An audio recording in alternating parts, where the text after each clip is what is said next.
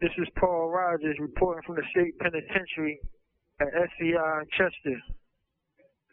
I recommend we do an investigative report and surveil on life without the possibility of parole sentences.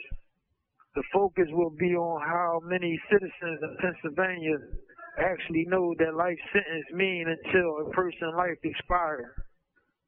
Additionally, we seek to know whether citizens in Pennsylvania support this sentence and agree with its legislative intent. In fact, one of the reasons for an investigative report would be to determine the original intentions of legislating life sentences and whether those reasons are still valid.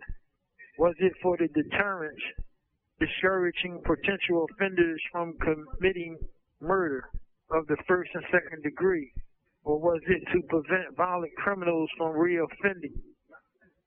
It should have been the execution of justice for the benefits of all in society, not just merely revenge on the offenders. The assumption is that legislative intent are valid or effective or erroneous. As a convicted homicide offender, I can honestly state that the criminal statute and penal codes are an effective way to prevent criminal behavior. The statistics of those who reoffend after serving 25 years and have reached the age of 50 or over demonstrate the excessiveness of this draconian law. It was reported several years ago in Greatest Friends newsletter, less than 1% of people in this category reoffend, which caused me to believe society blindly resists any legislation that would strike down life sentences. If homicide offenders can be rehabilitated safely and safely returned back to society, why shouldn't they be made eligible for parole? Also, if there is roughly 5,000 lifers sentenced to die in prison, how can we build a movement unifying their collective families and friends into a block vote? I know several organizations already exist that are committed to abolishing life. The Coalition Against Death Penalty, the Coalition Against Death by Incarceration, and the Human Rights Coalition, to name a few.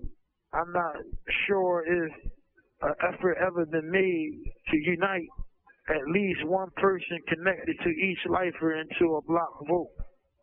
One of the reasons I'm compassionate about this issue is because I'm serving a life sentence and been incarcerated for 32 years.